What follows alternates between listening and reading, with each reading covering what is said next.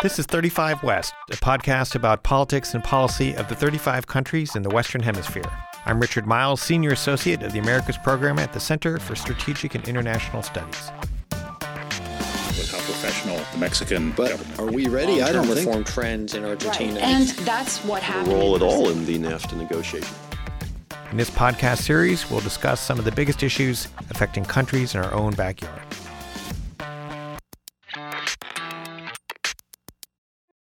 The root causes of Central American migration, what are they and what can be done to address them? Joining me today is Rick Jones, a youth and migration advisor in Latin America and the Caribbean for Catholic Relief Services. Welcome, Rick. Thanks, Richard. It's great to be here. So let's set the context first. We've heard a lot about immigration and immigration crisis lately. Last month, in March of 2019, Customs and Border Patrol detained over 100,000 migrants at the U.S. southwest border, with over half of those roughly being from Central American families. And that's a big change in migration patterns, as you know, because it used to be 20 years ago and up through, say, 2008, 2009, the vast majority of people detained on the U.S. southwest border were single Mexican males. The numbers have gotten smaller, but the composition has changed. But we are seeing a definite surge, definitely compared to last year. So let's start out by saying, what do you think is causing the spike that we've seen over the last 5 to 6 months, and particularly the number of Central American families that are trying to get into the United States? I think there are 3 or 4 things we can point to that is really driving the spike in migration recently. And you're right to say the profile of the people who are coming has changed. We're talking about unaccompanied minors, children under 17, and women with children under 2 years old. The first big reason is violence. This is one of the most violent regions in the world in terms of homicides per capita. And recent studies demonstrate there is not just a correlation between the violence and migration, there is a causal link between violence and migration. The homicides have a lot to do with why people are leaving. The second thing in the recent flows of immigrants and migrants are really people who are climate refugees. We are seeing in Honduras and in Central America, the dry corridor had, in the last 5 years, 4 years of drought. And in one of the caravans that came from Honduras last year, 28% of those people were small farmers. That's something that we hardly talk about. And thirdly, a lot of people are leaving because the lack of opportunity, the lack of jobs, the sense of corruption in government, especially in Honduras. There was a sense that this is an illegitimate government that we have in the presidency that was elected through fraud. And so people are saying, I have no hope that anything will change here. And that really started to drive people to say, I have no other option but to leave. Rick, let's talk a little bit about sort of the mechanics of the migration. Clearly, what we're seeing also is a difference in the way that people try to migrate, particularly through Mexico, and that there's this idea that going in a large group is safer. That's what we've heard, as opposed to going with the coyotes. And then also that we have a new Mexican government, obviously, that has to sort out its policy towards Central American migrants traversing its territory. Up until last year, essentially the Mexicans just turned the other way and sort of hoped the problem would go away. And now it's kind of in their laps in terms of they have to deal with it. How much of this do you think is due to changing in political factors, or is it still primarily those drivers you talked about, the violence, the decline in agriculture, or is it a mix of everything together all at once? Yeah, I think that still the primary motivation for people is what's happening on the ground in Central America. It is the violence and climate change and the loss of the harvest that is driving people. What I like to say is people aren't thinking about the wall or the politics in the United States. That's 2,000 miles away. When somebody has a gun pointed at you, you're thinking about that and leaving for that reason. Now, the fact that the policies are in place, I do think there is something that we all need to go deeper into and look at. What are the smugglers telling people? They're really trying to, I think, entice people to continue to leave in the flows of migrants because that's how they make a profit. They make a profit as people continue to migrate to the United States. And because Mexican migration has dropped off in the last decade, they're going into Central America to drum up business. And this is the second most lucrative thing to the drug trade is human smuggling. So, Rick, let's talk about Catholic Relief Services and your role in it. Unlike a lot of people in Washington, you probably actually know what you're talking about because you're down there, you're not just an analyst, looking at data. You're in country and have been in the region for quite a while. And so more than that, Catholic Relief Services is obviously not just a think tank, it's a service provider. So tell me about the Catholic Relief Services organization. I mean, it is a ministry officially part of the Catholic Church. That's right. We're owned by the Conference of Bishops in the United States. And my understanding is that CRS works with non-Catholic organizations, but it's guided by Catholic principles of, provision of aid to the poor and migrants and defense. That's right. Exactly. We serve people they're based on need, not based on creed or nationality or race or religion. Really, and CRS has been around since World War II. We actually got our start working with refugees in Europe and in the United States and placing people, and then started to do humanitarian aid around the world after that. And today, we're in over 110 countries doing both humanitarian aid, development, as well as advocacy on peace and justice issues. And in Latin America, we've been there for almost 60 years now, working on addressing poverty, development, and peace and justice issues. So CRS started in Latin America. Was it always dealing with migration, or was it dealing more with developmental issues on poverty alleviation and stuff like that? The CRS started actually with Alliance for Progress in the U.S. government in the 60s. Got it. That was a Kennedy program. That was a Kennedy program, and we were part of the food aid packages that went along with that program. And then I think as time went on, we began to see, well, people need more than just food aid. They need seeds and tools. And then as the conflicts came up in the 1980s, they said we need to address human rights and fundamental democracy issues. And CRS evolved as the region evolved and the needs evolved as we understood it. You mentioned earlier sort of the primary driver right now is violence. And as we know, in the Northern Triangle countries, it's a really serious problem, and particularly sort of the gang violence aspect of it. People talk about it, it almost seems like this sort of hopeless, vicious cycle, and that the small governments become corrupt, or they don't have the ability to address or control the gang violence. They either leave or, sort of they give in the gangs. If you're a young person growing up in those countries, you don't have a lot of choice, right? What is CRS doing, and have you seen any success in trying to address those problems, particularly at early ages? First, let me talk about, I do think there is some success, and it's very important because the U.S. government has actually contributed to this, in the foreign aid that's right now on the table and could be cut and taken away from the table has actually been very effective in addressing homicides. The U.S. government brought the homicide rate over the last 3 years down in El Salvador from 108 for every 100,000 people down to 52. Those are cutting in half the homicide rate is a real true accomplishment of foreign aid, and USAID actually led that battle.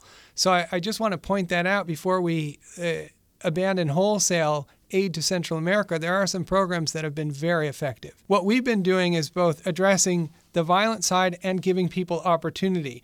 For example, we run programs at youth workforce development. Young people who haven't finished high school need to get a job or develop some income and a reason to stay.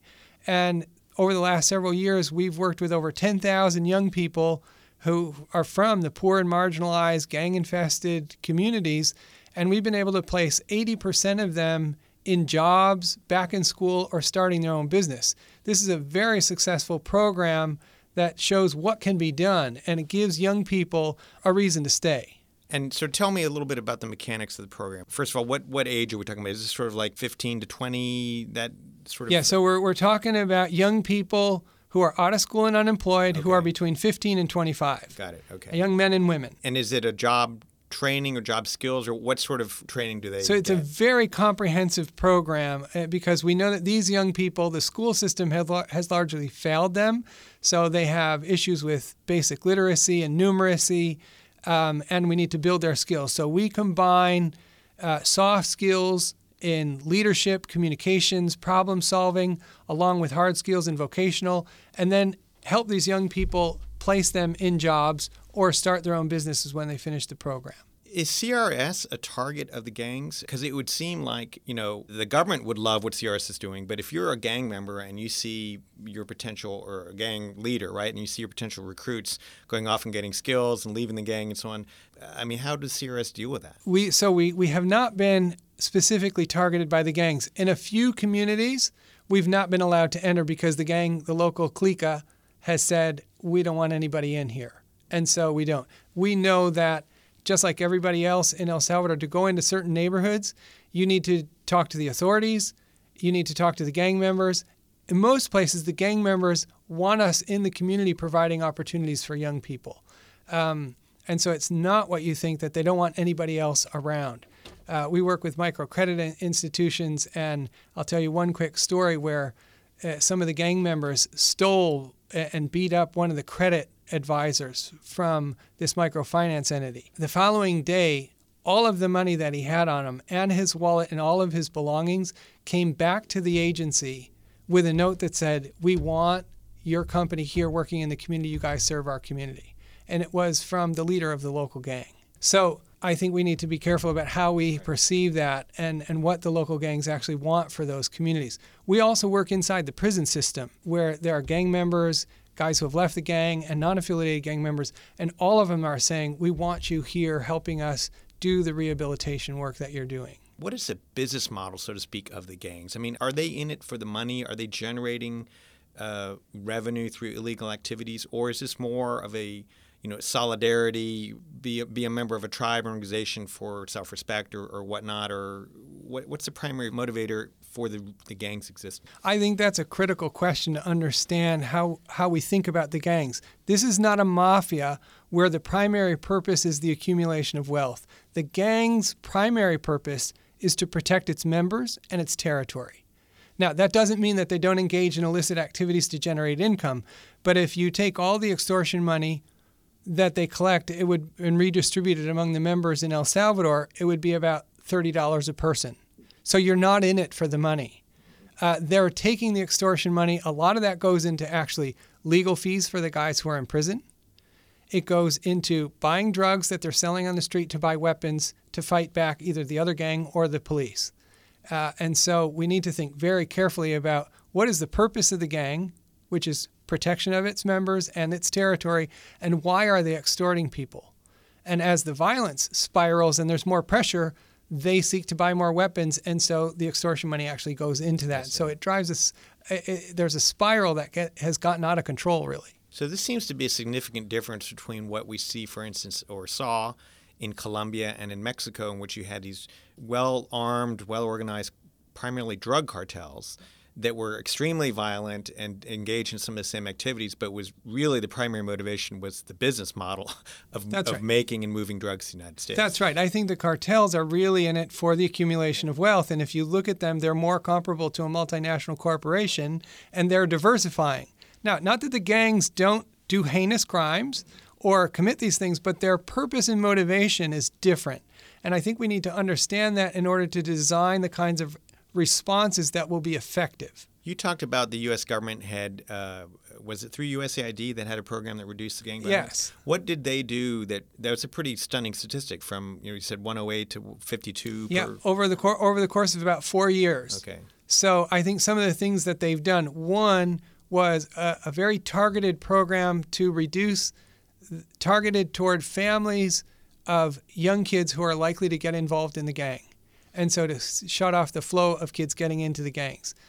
That's one big thing. So secondary violence prevention is a critical component to what they've done. Secondly, they worked with the police force to do much more place-based effective programming. And by place-based meaning they were not aligned in terms of where are we doing development, where are we doing security programming, and you need all of those things in the same place. And so they started to align that kind of programming where we're providing opportunity in the same places where we're improving the policing and security in a place-based strategy. And that has proven to be very effective. And then improving the policing tactics as well as improving what's happening inside the prison system. Because Central Americans, with the iron fist policies that they were implementing, were just sending all the kids into prison And as I put it, you come out worse. They came out more It was like clandestine. universities for crime, right? Absolutely. They got a graduate degree in organized crime. And so what needed to happen there was shutting off their access to the communities, which USAID helped to do, and then fostering rehabilitation. And we're actually working with the International Narcotics and Law Enforcement Agency about doing rehabilitation inside the Salvadoran prison system. So you're based in El Salvador, but you're up in D.C., and I take it you didn't come up just to look at the cherry blossoms and do sightseeing. You're obviously up here talking to policymakers. What are you telling them, or what are they telling you in terms of what the United States should be doing and not be doing in terms of our policy towards aid in Central America? Well, almost everybody we've talked to, Democrats and Republicans alike, are saying it would be a very bad idea to cut off the aid wholesale. That is not a strategic idea. There is parts of this aid that is very effective. Taking ourselves out of a leadership role in aid would just open the door for China to enter into that. And so all of them almost agree that just cutting us off wholesale is a bad idea. And you're hearing it from both sides. Both sides of the aisle. And so I think that, and that's one of the things that I came up here to do, was to just talk to people about cutting all the aid is a bad idea. It's counterproductive. It's not going to help security in the United States. Any kind of border security that the United States wants to has to include something around addressing the root causes in Central America.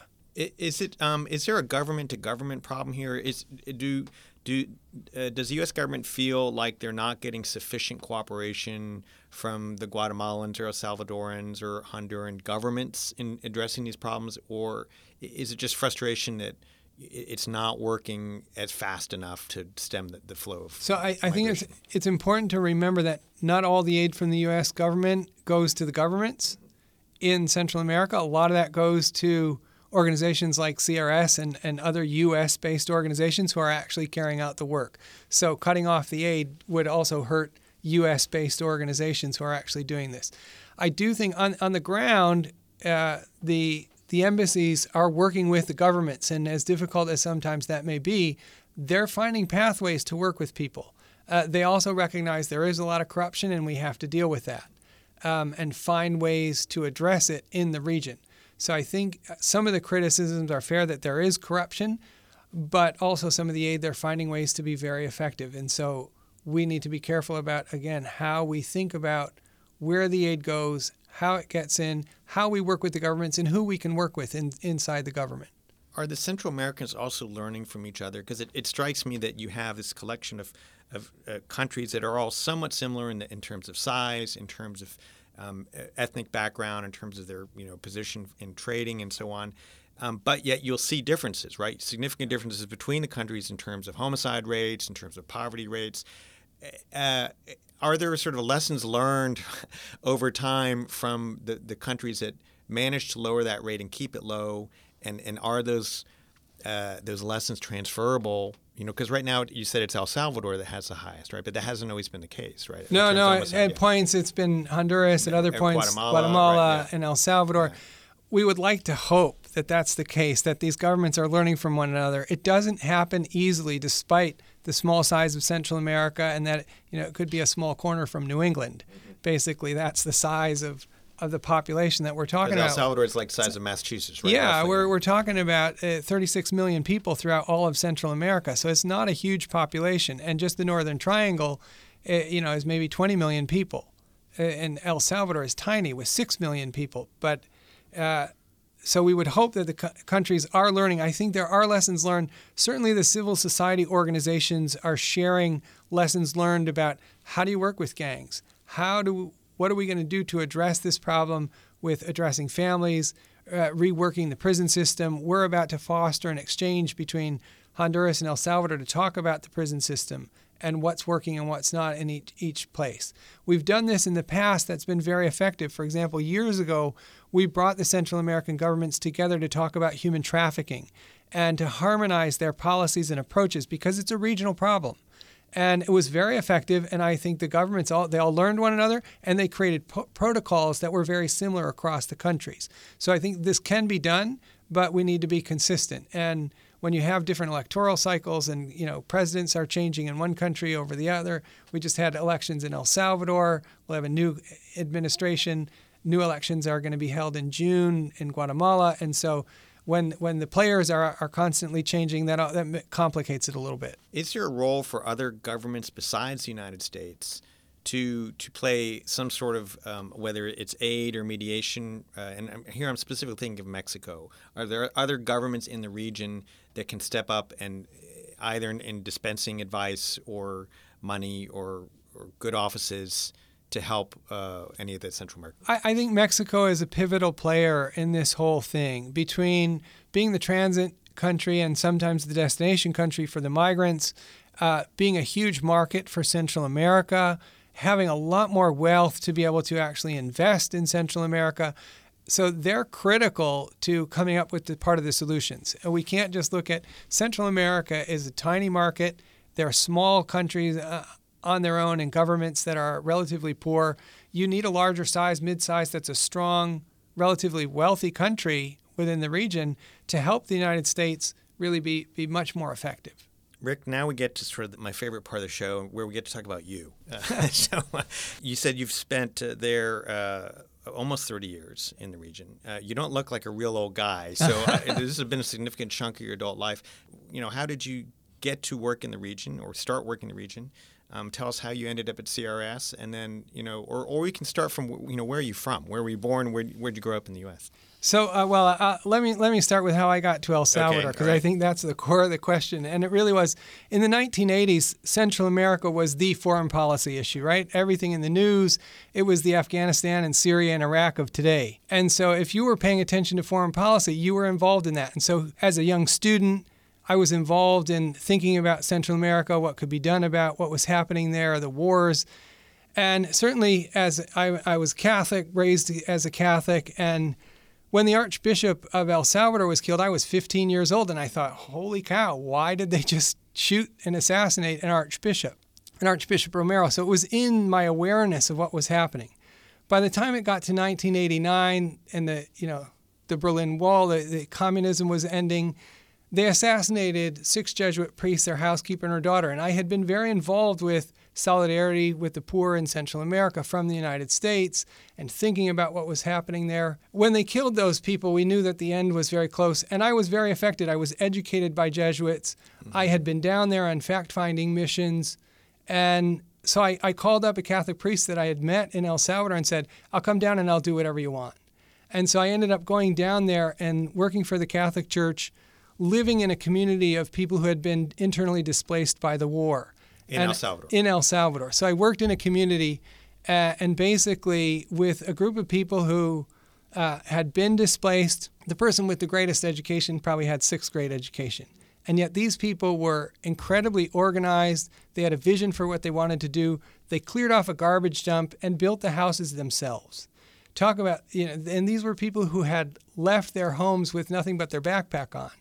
And as a community organizer, when I worked in the United States, if you didn't have food and coffee, nobody came to the meeting. And here were people who had nothing, and everybody showed up, and everybody had something to say, and people were collaborating for their own development. I said, with this, I can work with this. So this was about 1990? That was 1990 when I first went down. Okay. And so where did you come from? I'm originally from Western New York in a little town in between Rochester and Buffalo. And I went to school on the East Coast at Boston College. Okay. Did you have any family connections to Central America previously, or? No, there were no. It was just that was what was in the news, and we were all talking about it. And when I was in college, that was the issue of the day. What did your parents do for a living? My father was a veterinarian, and my mother was a school teacher. Were they surprised by your interest in foreign affairs, or? Actually, my father went to Cornell, was very well educated as a veterinarian, and my mother was a school teacher. We were constantly exposed. They traveled a lot. We were constantly exposed to what was going on in the world and encouraged. And I actually went abroad when I was 15 years old and lived in Mexico with a family on an exchange program. And so that was my first exposure. I loved it. I went from a town of 5,000 people to the biggest city in the Western Hemisphere that at that time had about 20 million people in it. And I loved it. So you have an interesting point of contrast. I mean, you're not just comparing Central America to a few years ago. You can compare Central America to 1990, 1989. So we've seen a lot of changes in terms of political economic, quite a few. So I'm sure that probably helps your analysis in terms of... Yeah, I think having a long-term perspective, you can see really what are the deeper issues that we're constantly struggling with. What are those real systemic things that need to be addressed? And we're actually, right now I'm engaging with other people to say, what are we going to do now in Central America? We just ended, and with the elections in El Salvador, for example, it's the end of an era. The person who was elected really breaks with the two parties who had been running the country during the war and for the last 25 years. So this is a real historical moment. Now, they still face all of these major constraints about what are you going to do with the land? It's the most deforested country in the hemisphere. The groundwater is contaminated. You have a historical perspective that now there is a historical opportunity here. And all of the issues that it will take to really address this on a deeper level. Rick, one final question. Coming back to the politics of this, we have presidential elections next year in the United States.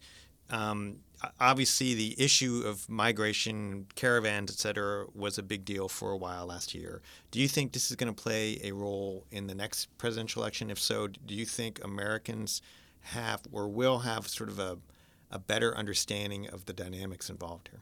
I definitely think, given where the rhetoric has been, this is going to continue to be an issue. It's been used as a political issue during the last midterm election, and I wouldn't be surprised if it continues to be used as a political issue and a political football during the presidential election.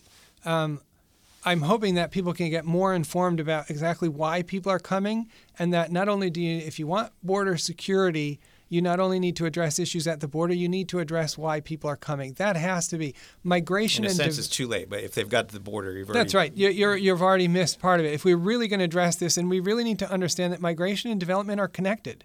The people who have come here and that our policies are actually contributing to the problem. The fact that it's hard to get into the United States, and there is almost no legal way to get here. And by creating this wall and all of the policies making it difficult, because there are jobs on this side of the border, what that has done is create a black market. And smuggling, as I said, human smuggling is the second most lucrative thing to the drug trade. If you didn't have all of those policies and you had a legal pathway to get into the United States from the region, you could solve this problem. I'm pathologically optimistic, and so I kind of think that the Mexicans are being much more involved in this question than I think a lot of people thought, and the new government seems to be open to some sort of cooperation. So, I don't know. It seems like we've got an opportunity there, at least for a while, since the United States and Mexico have been working well on security cooperation, to maybe look at this jointly as opposed to bilateral or separately from the bilateral. Yeah, there was a whole process for a while called the Puebla process. Yeah. To bring the whole region together. And I think that needs to get resurrected and refocused. And Mexico certainly can play a role right now in terms of providing people asylum. And then I think where they need help on that is building the institutions that are capable of receiving the migrants, placing them, and making sure that they're protected in Mexico. So we could go on talking about this for quite a while, Rick, but it sounds like you guys are doing good work down there, so I sort of commend you and the work of the Catholic Relief Services. I think we're going to be hearing quite a bit more about this, and thanks for coming on. Thanks, Richard. Thank you for listening to 35 West. Please tune in next week for a new episode.